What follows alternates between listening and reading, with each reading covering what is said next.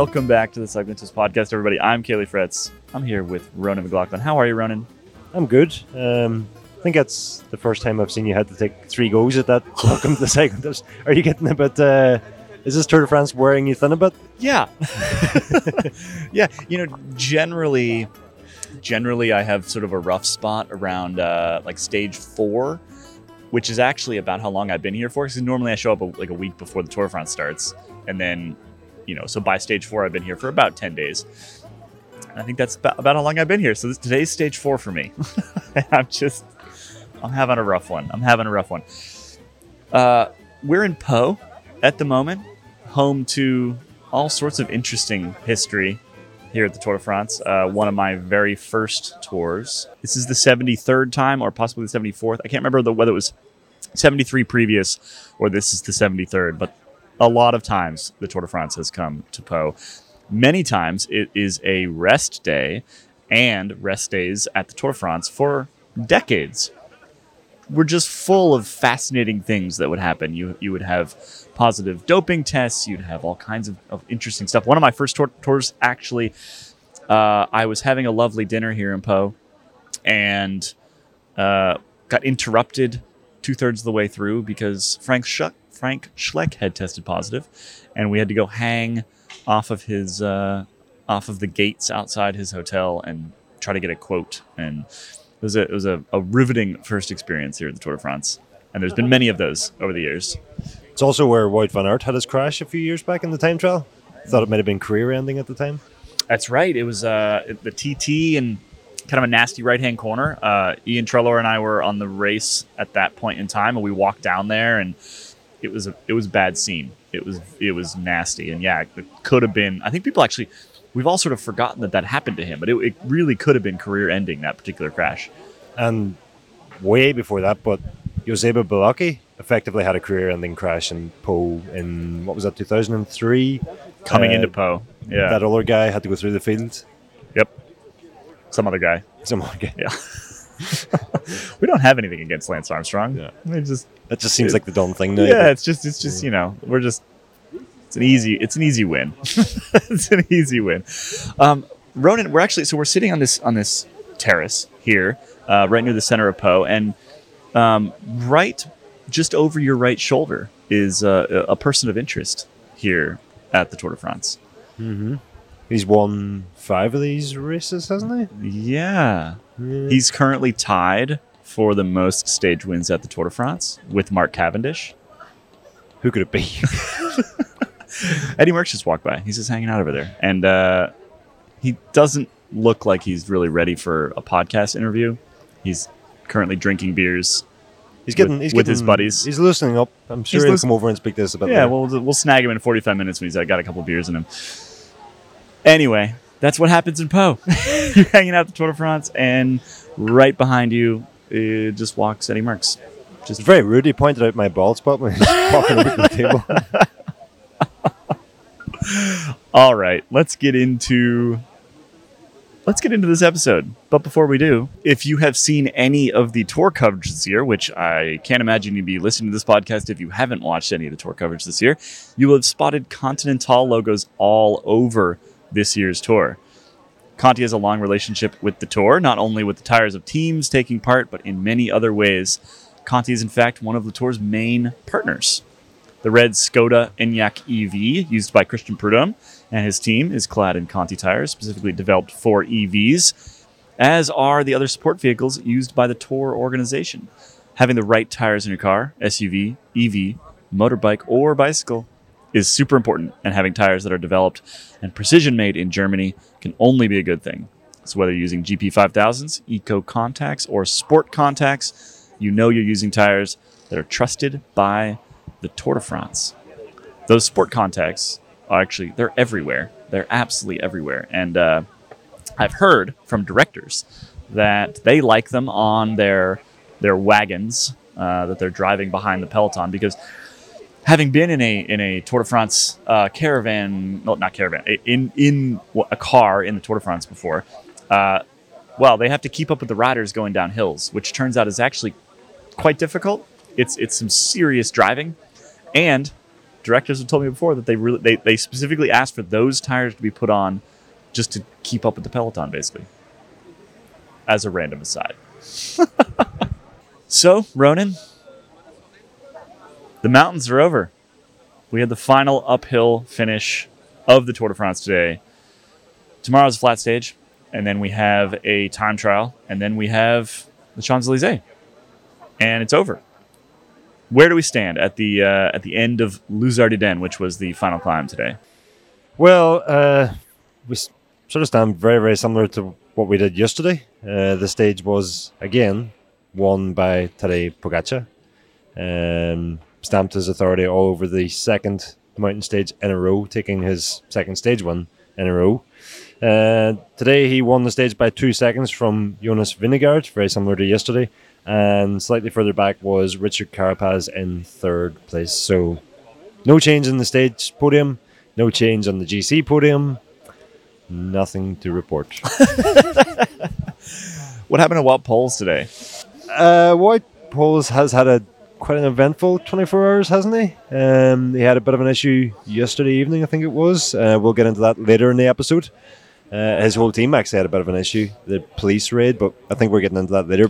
Specifically in terms of today's stage, Wout Poels came into the stage leading the King of the Mountains competition, but today Pogačar has stamped his authority all over that competition as well, and having come into the stage in second place, courtesy of taking victory on Les Ardennes today, he is now leading that competition with an unassailable, how many points is that? 19 points lead. So there you go.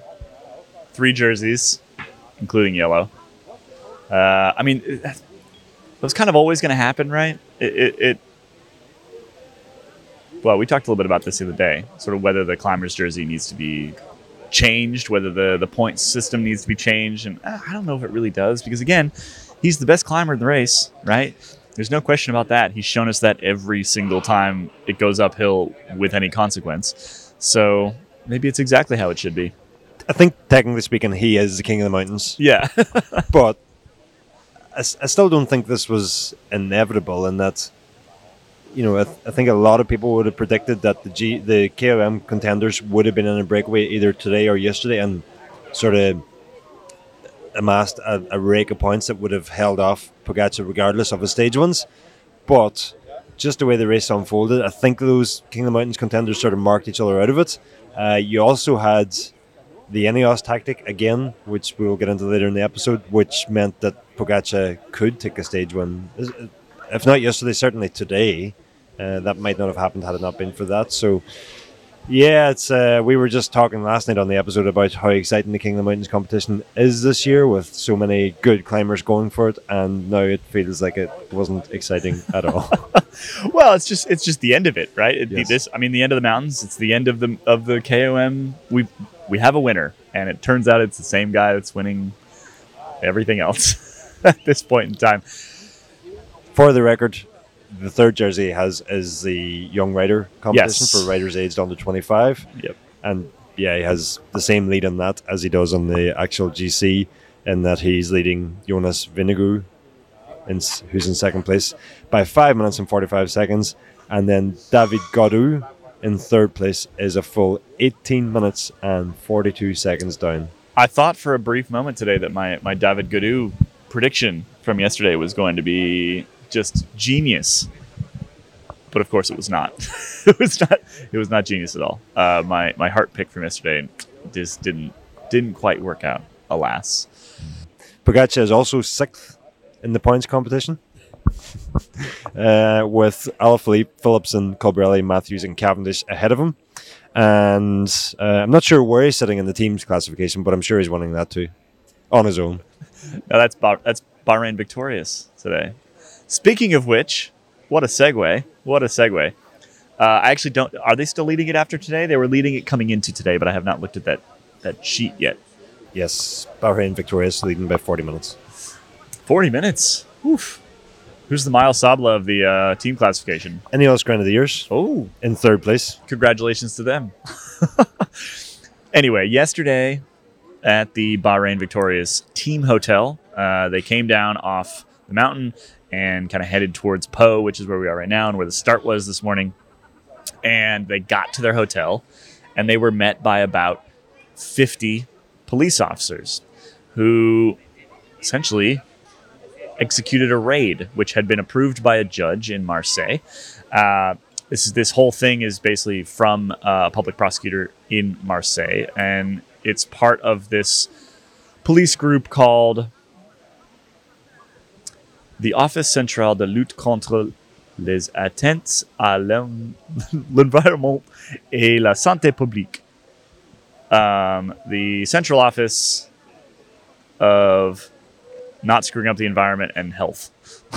Basically, it's a great acronym, the OCLAESP. That group, which is the same group that raided Arkea Samsic shortly after the Tour de France last year, apparently had some cause for concern and some reason to go and raid the Bahrain Victorious Hotel. And according to Matej Mohoric, who we spoke to this morning, they showed up, they demanded access to phones and laptops and a bunch of other stuff. They apparently took some training files, according to a director.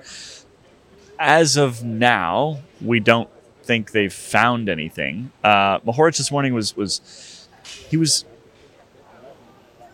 calm, not really defensive, but more just sort of like annoyed, because basically it delayed their entire recovery process after one of the hardest stages of the entire Tour de France, and they didn't get massages until much later, or at all. Their dinner was interrupted. They basically had snacks in their hotel room, so the riders were a little bit annoyed about this. Nonetheless, they apparently cooperated, and the cops showed up, did their thing, and left. Yeah, we should say that the allegations that Bahrain Victoria's team are sort of, I'm not sure if they're accused of or linked to, but basically the allegations are that they have either the acquisition, transportation, possession, and importing of prohibited substances. So that's I think that's just the law, the French law under which this would have been prosecuted if they found something, right? I mean, granted, there must have been some sort of, if not evidence, then at least a source suggesting something, or else I don't think they would put this. You don't put 50 cops into motion if you don't have at least a little bit. But yeah, that's basically in France. All those things, basically anything related to performance-enhancing drugs, is a criminal offense, which is why the police can get involved, which is often how these things, it's often how dopers are caught in France, because frankly, the cops usually have more resources, better resources than the anti-doping authorities. If you look back over the last 2-3 decades, it's actually quite rare for major busts to happen or to start with an actual drug test. They're almost always police actions. Even like the Aderlass, the most recent big one, both in cross country skiing and in cycling. That's a police action, not nobody tested positive, right? And those laws that are on the French books make that easier. They allow for things like this, where you have a raid of a team at the Tour de France. But like we said, they didn't find anything as of yet, and they didn't find anything, apparently, with the Arkea Samsic stuff last year. I mean, they actually took 2 people into custody in that particular incident, but both were later released, and we've heard absolutely nothing since then about any further action against those individuals or the team or anything like that. Nobody was taken into custody this time. All they took was training files. So, now they know what Wout Poels' threshold is. I guess that's helpful. I don't really. I don't know what they're going to do with that. I don't know this one's confusing. I'll be honest. Like, it's confusing. And granted, there's been chatter about Bahrain Victorious for a while now. Shortly before the Tour de France, I think it was early June, there were 2 anonymous individuals quoted in a Le Parisien report. One was a director of a World Tour team, and the other, we don't know who it was. And they were both basically saying, Bahrain is sketchy. We don't have any proof. We don't have any evidence. But Bahrain is sketchy, right? I have personally had, 3 different pros not say anything specific, but just sort of like yeah, they're like really fast this year, like that kind of stuff.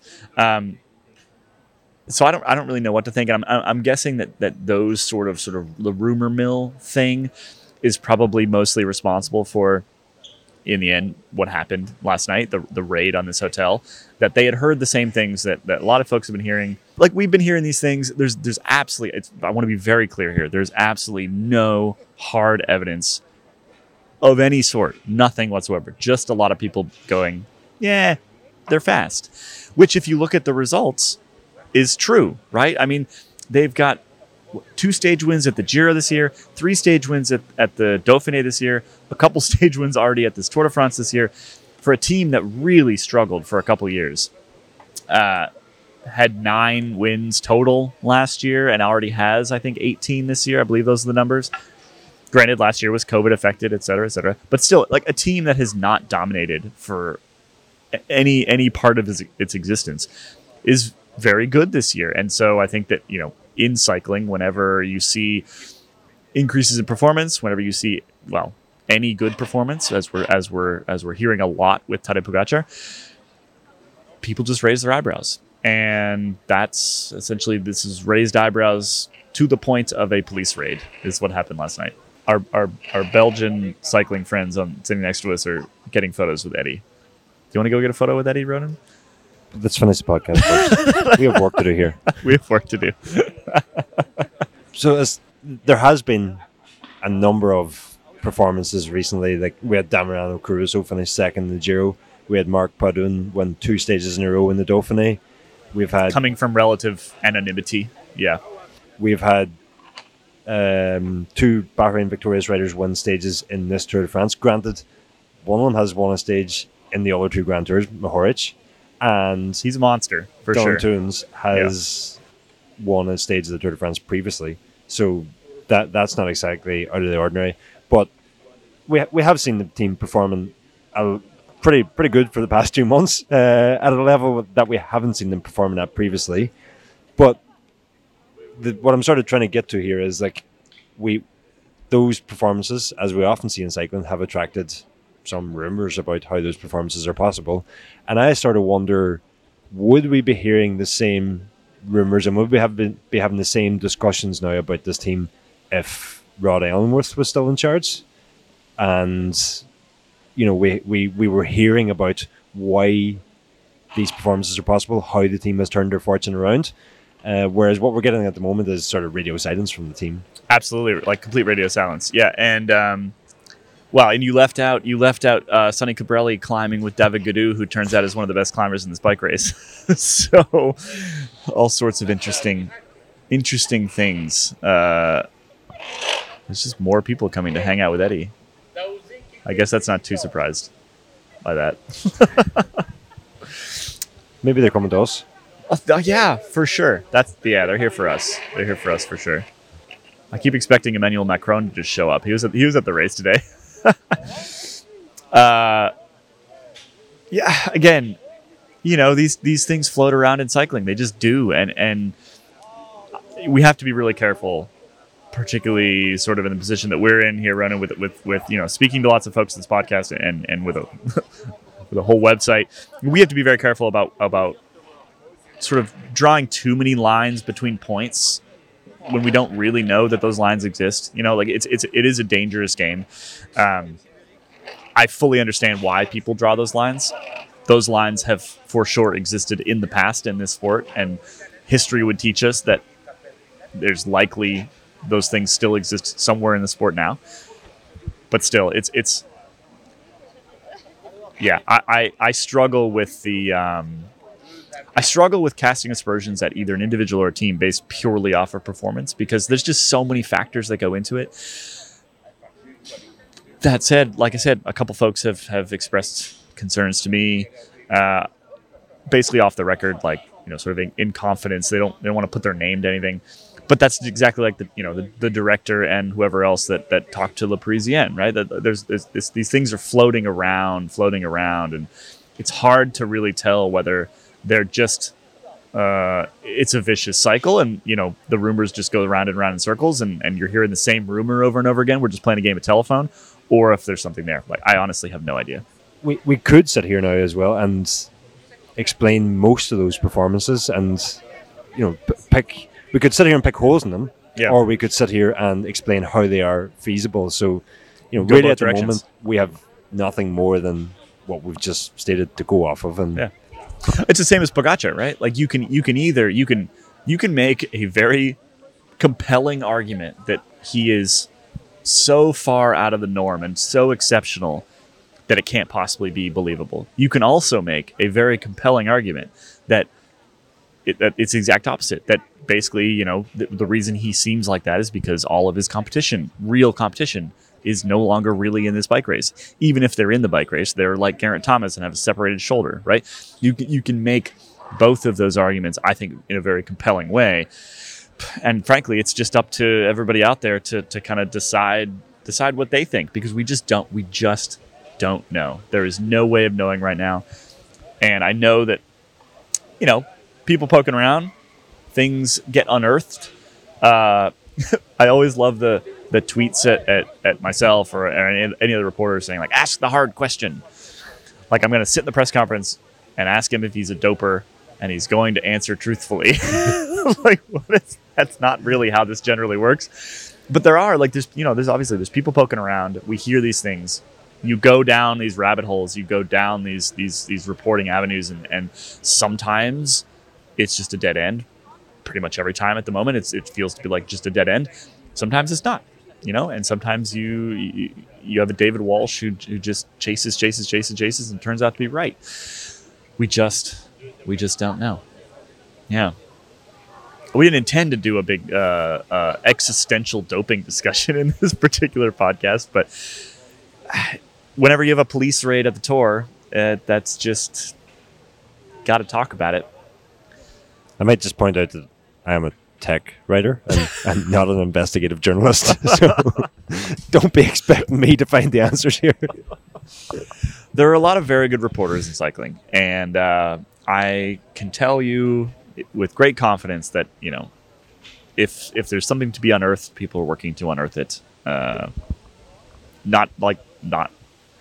including ourselves in that. But until we actually have something, part of journalism is not just publishing speculation. Until we actually have something, or saying it on a podcast, until we actually have something, that's where we are. That's where we are, right? It is what it is at the moment. Let's leave that there. Let's leave that one there. Funny enough, we actually had a similar conversation to this like 4 days ago. We ended up cutting it out of the podcast. I think we did a better job this time, Ronan. We'll leave this one in. Plus, you just can't avoid it today. I've got blisters on my fingers. I'm holding this mic so tight. Yep. That's because of Abby, not because of what we're talking about here. I've been warned about touching the mic the wrong way. I feel like it's a rude thing to say, Ronan. All right, let's move on. Let's move on to something we can talk about with some level of authority and information and insight. Ineos's tactics. This is something we've come back to a couple different times throughout the month here. And once again today, we saw an example of roughly the same tactic, which was use most of the team to do the controlling that they would normally do to hang onto a yellow jersey or to try to win the bike race, but instead to set up Carapaz to get third. How do we feel about what they're doing here? For myself, I've the whole way through the Tour, I've been sort of giving Ineos the benefit of the doubt. There's been a lot of talk out there about their tactics were squashing the race and playing into Pogacar's hands, and there was a lot of different talk out there. But they're a team who are known for they don't just I don't know what I'm trying to say. They don't shoot from the hip, to use an American cowboy saying. Yeah. And as we discussed in a previous episode of the podcast, there could have been a tactic there that they were working on wearing down Tadej Pogacar, or who knows what they were planning. But I'm quite disappointed with their tactics today. Personally, we've seen yesterday the Carapaz as as good an effort as he put in, it wasn't successful. And it was never going to be. It just was never going to be, right? Like, I guess you can give them some kudos for trying, but I feel like they've now tried the exact same thing a bunch of times, and it didn't work the first 4. And so maybe on attempt number 5, like, try something different.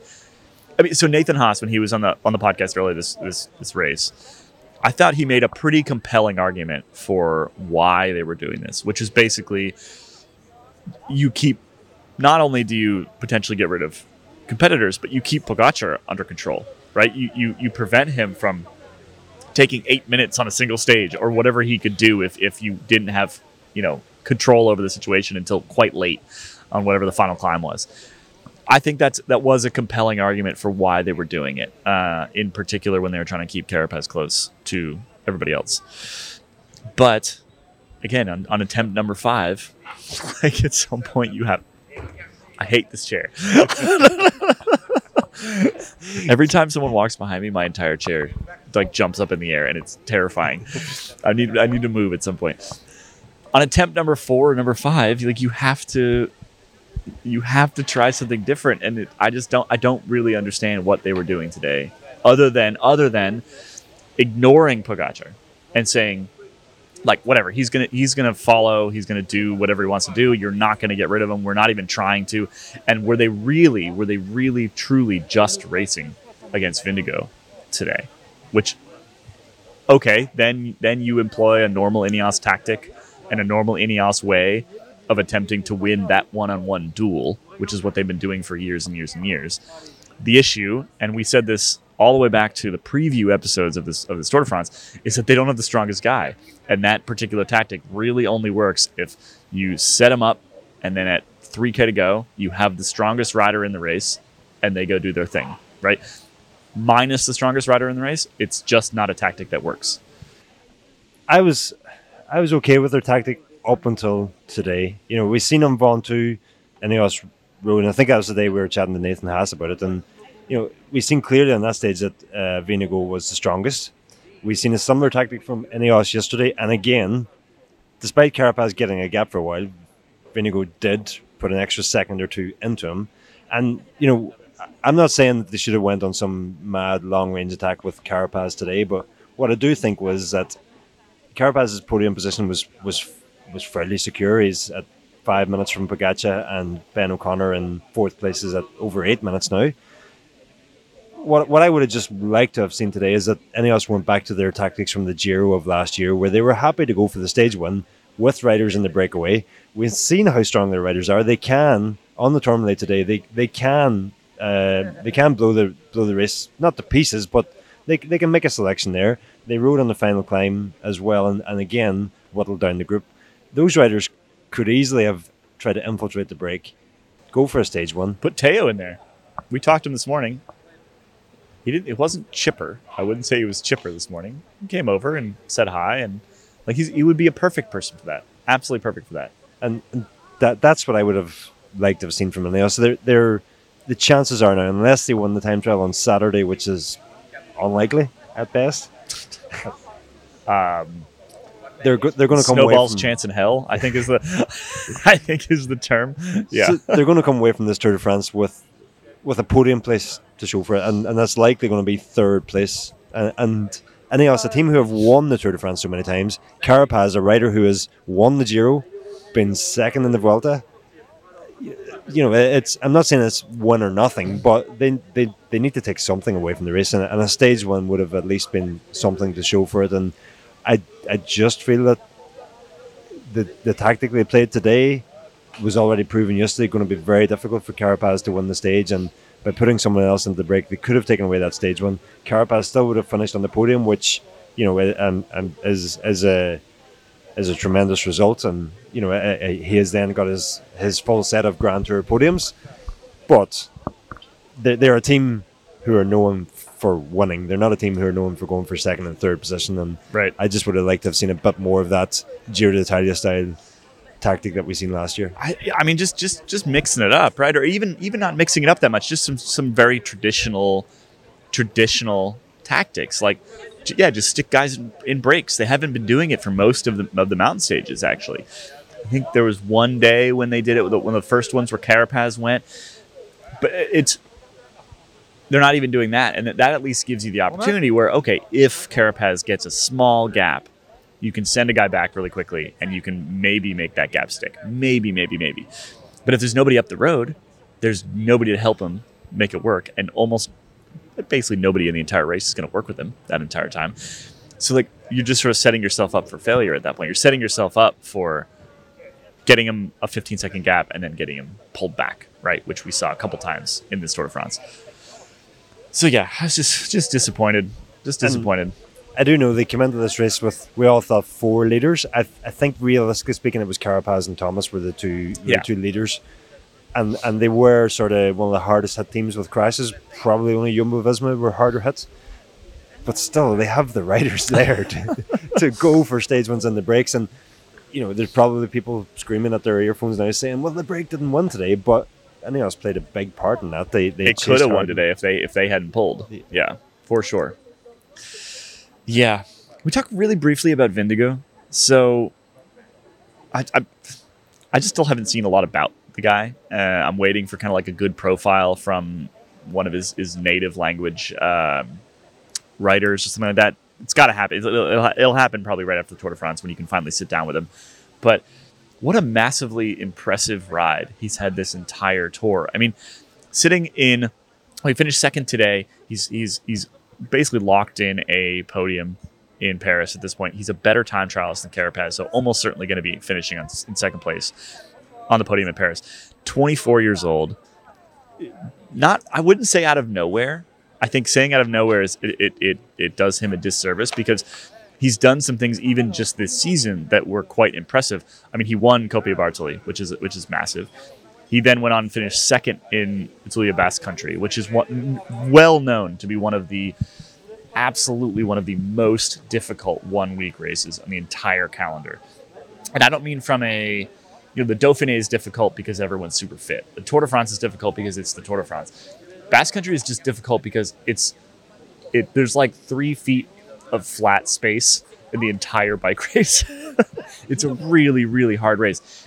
To finish second at Basque Country, right behind his own teammate, Primož Roglič. Like, if we were fully paying attention to the random 24-year-old Danish guy, we would have seen this coming, right?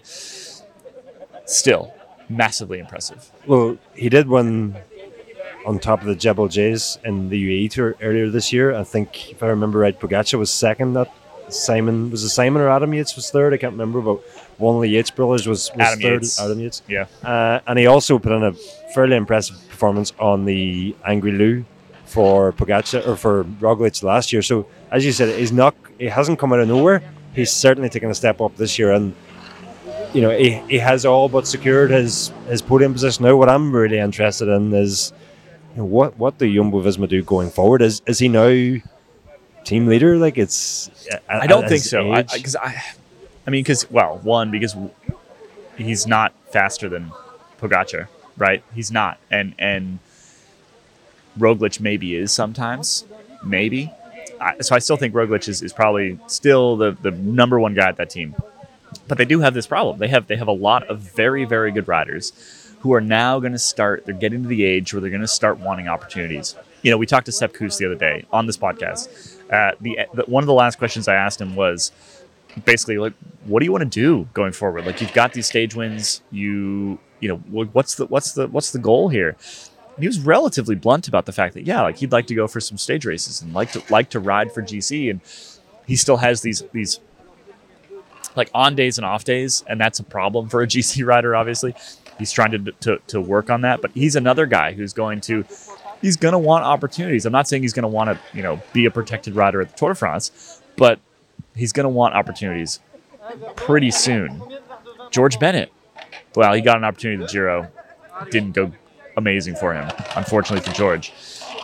They've just got this massive pile of really good GC guys now who you can keep them all together for a while. And I think Ineos does a really good job of keeping everybody pointing in the same direction. One, because they pay so much. So they're basically like, well, we pay you like a leader, even if you not actually get to be a leader. Jumbo doesn't really do that. Their budget is much, much, much smaller. So at some point, they're going to start going elsewhere because they can get leadership paydays, or they're going to, just be disenchanted within the team. Yeah, and of course they've got Dumoulin, who may or may not come back to GC Racing. Right. They've got Tobias Foss, who has won the Tour de l'Avenir and is presumably another future talent of GC Racing. And then they've got Wout van Aert. And how long is Wout van Aert going to be happy giving up his green jersey chances to help team leaders? It's a nice problem to have. It's a great problem to have, and frankly, whoever does whoever signs young riders at Jumbo is a genius, right? Because most of these guys, when they get brought on, they're not on massive contracts. They're not big names, right? Sepp is another perfect example. Like, Sepp came off rally cycling, won a bunch of stuff in the US, but there was no real indication that like this was going to be the guy that he was. You saw him even today, right? Got stage one already this race. Today he's last man standing. He did a huge pull for Vingegaard. Like, he wasn't brought on knowing that he would do that. But then they end up with a whole bunch of them. They end up with, 6 guys who are just sort of these absolute superstars that weren't. It wasn't obvious on the way in that they were going to be that. And they weren't hired from other teams after they got good, right? They got hired really young from usually smaller teams, and then were sort of allowed to blossom. So whoever picks those riders up, brilliant. Whoever develops them is clearly doing a good job. I feel like that's something for us to do in the off-season run, is to find out who those people are and go talk to them, because I think that'd be a really interesting conversation. Sounds good, yep. Or good idea. I'll sign that over to Dane. Ian? Matt. Somebody that's not me. So below the podium, there was a fair amount of moving and shaking on the GC today. But like the musical chairs we just seen at Eddie's table just now, if you heard a lot of noise in the background, they were moving and shaking their way around the table quite a bit. So what happened? Well, I suppose we probably have to start with Rigoberto Urán, who unfortunately cracked early. Cracked hard. Yeah, on today's stage. Ended up losing...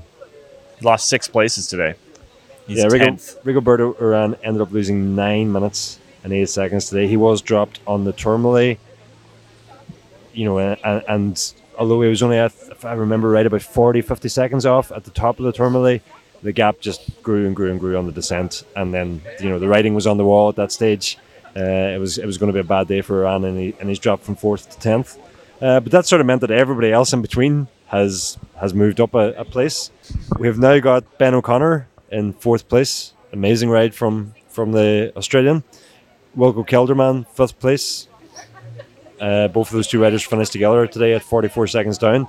We've got Enric Mas, who put on a pretty good performance today. Great show today. Perhaps the best Movistar performance we've seen in the whole race. Enric Mas is up to 6th position in the GC.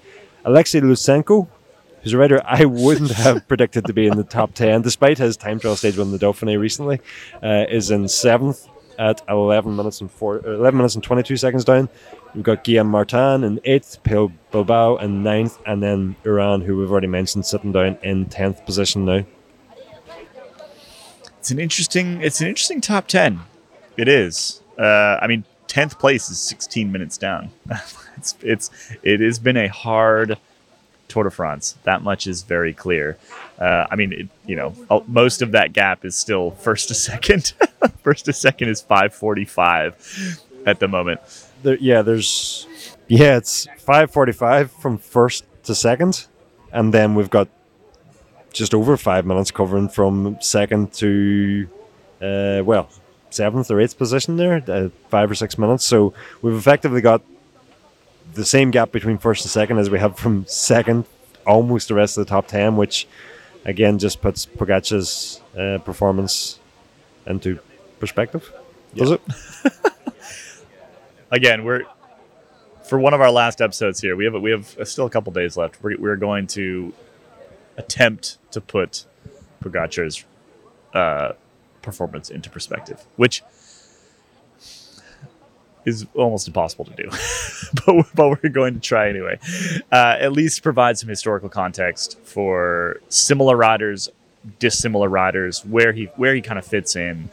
Again, kind of how unique and how exceptionally is he really? And the answer is obviously he's quite unique and exceptional. But there's been sort of there's one of those every generation, basically, if you go back. And so we'll dig into exactly what that looks like in a coming episode. Not to tease it again, but frankly, we're just not prepared to do that right now. We'll talk about it later.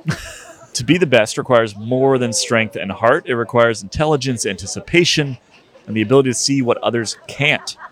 Hammerhead's new climber feature was designed and developed in collaboration with the world's best climbers to visualize detailed gradient changes on climbs. Climber is now being used on the most iconic climbs in France and on Hammerhead Karoo 2 head units around the world. To celebrate the release of Climber and the Karoo 2's debut in France, Hammerhead has created a limited-run custom color kit to change out the look of your Karoo 2, Moiré mode. With a blue and green textile pattern, this custom color kit stands out. If we're lucky, we might even catch a glimpse of it on the handlebars of the Israel Startup Nation team, including on Mike Woods, Daryl Impey, Dan Martin, and Chris Froome. The fully loaded Climber-equipped Karoo 2 is available now, and for a limited time, you can get a Hammerhead heart rate monitor for 50% off with the purchase of a Karoo 2. Head over to hammerhead.io. That's hammerhead.io to get yours today. And thanks to Hammerhead for sponsoring today's episode. Should we talk about tomorrow? I suppose we better. Before we get into it too much, let's hear from Jose Bain. It's day 19 and we left the mountains behind for good. It has been a long tradition in the Tour de France to let a Pyrenees stage be followed by a sprint stage, and today it might be the same scenario, if the sprinters made it over the mountains within the time limit, that is. After almost 3 weeks, we end up near the western coast again, although we don't get to go to the beach. The peloton cruises through the Bordeaux region towards one of the most exclusive wine regions in the world, like Pomerol, just east of Finnish place Libourne. I know nothing about wine, so I won't pretend I do, but this segment would be very short, so I did some research especially for you wine connoisseurs, and ended up with some very expensive wine. Château Pétrus is undoubtedly the most prestigious estate of the Pomerol designation. The vines are about 40 years old and they're grown according to the sustainable wine growing principles and made up of a single red grape variety, 100% Merlot. Pétrus only produces that one red Bordeaux wine, and it probably owes its worldwide fame to Mrs. Labat, the previous owner of the chateau, and Jean-Pierre Moueux, the current owner. Madame Labat had always thought that Pétrus had great potential. She even introduced the wine to the greatest personalities of England at the wedding of Elizabeth and Philip in 1947. Mr. Moueux, a trader who used to sell Pétrus wines, managed to make it the Kennedys' favourite wine, which greatly helped to perpetuate its grandeur and incredible reputation. Pétrus makes a rich, round and velvety wine full of blackcurrant, cherry, licorice, violet and truffle flavours. Well, I looked this up, obviously. All the grapes are harvested by hand, and because the vineyard is quite small, the harvest can be done in 1 to 3 days only.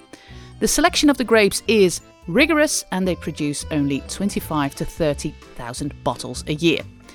Château Pétrus is obviously an outstanding wine, and those who have had the opportunity to taste it vouch for it. However, even though it's been the best for quite a long time, it has also been facing increased competition. But the legend of Château Pétrus remains. And it seems that the price of the bottles, with a yearly production of only 25 to 30,000 bottles, is still not suffering from having rivals. So what does a bottle cost? A piece of heaven in a glass? Well, you won't find it at your local Leclerc or Carrefour supermarket. These bottles are so rare that they sell for high prices and are often seen as an investment.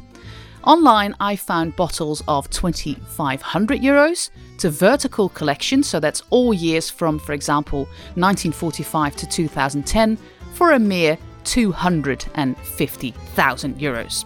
These bottles of Chateau Petrus are often sold on auctions as an investment. So if you have some money to spare, just get yourself a bottle. I have another random Poe story. This is a fun Poe story. I have no idea if this is true or not. I'm just going to preface it with that, which is I have no idea if this is true. But apparently, there's a restaurant here in Poe called Le Mexican, which is a Mexican restaurant, as you would expect. That so back in the day, another example. There's a Mexican restaurant in Poitiers that Greg LeMond absolutely loved. In fact, he would sort of like. I got this story from John Wilcoxon. It'd bring reporters to this Mexican restaurant because Greg, like all good Americans, has a real soft spot for Mexican food. Anyway, there's another one here in Poe, which I was told that one year Greg basically dragged, if not his entire team, then a decent portion of it, to this Mexican restaurant, Le Mexican, which we're actually thinking about going to tonight. I have no idea if it's even the same one or if it's existed for 30 years or whatever. The sign outside it is definitely from the 80s. So the story makes sense. It looks like it might. Anyway, apparently he dragged a good portion of his team to this random Mexican restaurant in Poe because it's rest day and Poe is often used as a rest day. And I just love that. Again, as an American with a soft spot for Mexican food, one of the things that you miss when you're in Europe is like a good burrito. And so I can just totally see Greg LeMond being like, no, I'm not having another Margrethe Canard. I want a burrito at the Mexican restaurant. Où est à manger ce soir, Kelly? Le Mexican. Le Mexican. Okay. Anyway, random Poe story. Because there's a lot of them. There's an endless stream of Poe stories. We could just do an entire episode of Poe stories. In fact, maybe we'll do that next year. We'll get a couple of the couple journos that have been around for a long time, and we'll just sit down and do Poe story night because we've all got them. Some weird stuff has happened in this place. Moving on, tomorrow's stage, a sprint stage, a stage in which the man just to our left may end up quite sad. My at right. the end. Your right, my left. May end up quite sad because his record may be broken. Could be. We don't want to speak too loud now. It's going to give us a stink eye. I'm sort of like all records are there to be broken eventually, so I'm sort of more interested to see if Mark Cavendish will actually acknowledge it properly after tomorrow's stage, if he should win and take the record. So I am assuming that's why Eddie is here. He usually comes to the tour at some point every year. But it's pretty random, and it's often when it's, up north, close to where he lives. But he's here tonight with tomorrow's stage potentially being the stage. I don't think that's a coincidence. I really don't. Possibly not, yeah. So maybe there's a plan in place. Maybe, and I'm sure, cyclists are pretty suspicious of anything that's going to, hurt their luck or affect fate or anything like that. So I'm sure that, this probably hasn't actually been discussed with Cavendish, but I imagine that there's a plan in place should that eventuality occur. We'll see tomorrow whether it happens or not. Well, Yeah. We'll have to see first if If it Cavendish happens. wins. But Yeah. he is sort of unstoppable at the Tour this year, given And there's no other sprinters here. That's helpful. that's exactly what I was about to say. He has the strongest leader train, and there's very little other competition for the sprints left in the race. Certainly, when Caleb Ewan had to abandon the race, that I suppose did Cavendish's chances no harm. And since then, we have seen that the other sprinters just aren't on the same level. The other sprinters in the race just are not on the same level as Cavendish is. Buhani, who got closest on a couple of occasions, has also abandoned the race. Slightly strange circumstances there. We spoke about that a couple of nights ago. Yeah. We've seen Wout van Aert getting involved in the sprints recently, but with the time trial on Saturday, I'm not so sure we'll see him go for tomorrow's stage. We may not. He may try to save his legs. He may just be Wout van Aert and can do both. But it's hard to look past Cavendish for tomorrow's stage. And when he won his previous stage in Nîmes and sort of drew level with Eddie Merckx, we heard on camera Cavendish was shouting, "We made history." Oh yeah. But then in the press conference, he played it down. I mean, he was excited, and he was, he was actually quite introspective, and Cad's funny like that way. When he's on a high, when he's winning, he's an intelligent guy, and he's really introspective, and he can kind of provide an insight that you would normally get. And then when the tables turn and he's in a grumpy mood, you get absolutely nothing out of him. He's in a great mood for obvious reasons. Just want to stage the Tour de France and just match the record. So I'm hopeful for a effusive Cavendish tomorrow, because I think it'll be a good one. But tomorrow, if he wins tomorrow, it's not just another Tour de France stage win. Like and that's been nice to hear. He's been taking each stage win and saying, here, look, regardless of the number it is, he has just won a stage of Tour de France, and so many riders never can achieve that. Just to win one stage sort of makes a career, and he's been at pains to mention that every time he's won, which is nice to hear. But if he wins tomorrow, that's not another stage win. That you can't just be happy for that one stage on its own. That we need more. We need more. Like I said, I have a suspicion that there's a reason why Mr. Merckx is over here next to us, and a passing of the torch, some sort of thing is going to happen. I would imagine tomorrow, if Cav wins, but that seems likely. So, tell me about the stage. It's flat. It is relatively flat. Yeah, we've one fourth category climb right at the beginning of the stage. The stage is 207 kilometers long, so it's not short. It's not going to be easy for Quick-Step to control the race. No doubt there will be some riders looking to get into a break. It is really the last chance for anybody who's a non-time trialist or non-sprinter to take a win. There's zero chance that Quick-Step lets that happen. So yeah, I'm trying to add some suspense here, Katie. Just go with it. Again, a snowball's chance in hell of a break surviving tomorrow, unless they just really mess it up. And granted, Tim de Klerk, nasty crash the other day, and he is one of the guys that would normally be keeping that in check. But I mean, they're all in. They're all in for this. I mean, Cavendish posted on Instagram yesterday a photo of him climbing in the Gruppetto, just literally in like a. You ever see Mighty Ducks? Yep. Yeah. In a flying V, going up the mountain. He's just like stuck in the middle of it. He's got the entire team around him, making sure he makes time cut. Like they are all in for this at this point, and there's zero chance that they let a breakaway go tomorrow. And even the terrain doesn't favor a late break that they can't control or nothing. We have some lumpy terrain coming, in the final 30 kilometers or so, but even that, one or two climbs that, looking at the profile, even it's hard to call them a climb. they're likely going to be drags out on the road, and yeah, it is very hard to look past Quick-Step tomorrow, and goes with the sort of trend of this tour so far that it's been quite predictable, I think. In general, yeah. Despite the fact that we have probably yet to predict a winner in our team. Hey, speak for yourself. I got 2 in a row early this race, and I'm going to hold on to that in my heart forever. Who's your pick? Let me guess. Philipsen.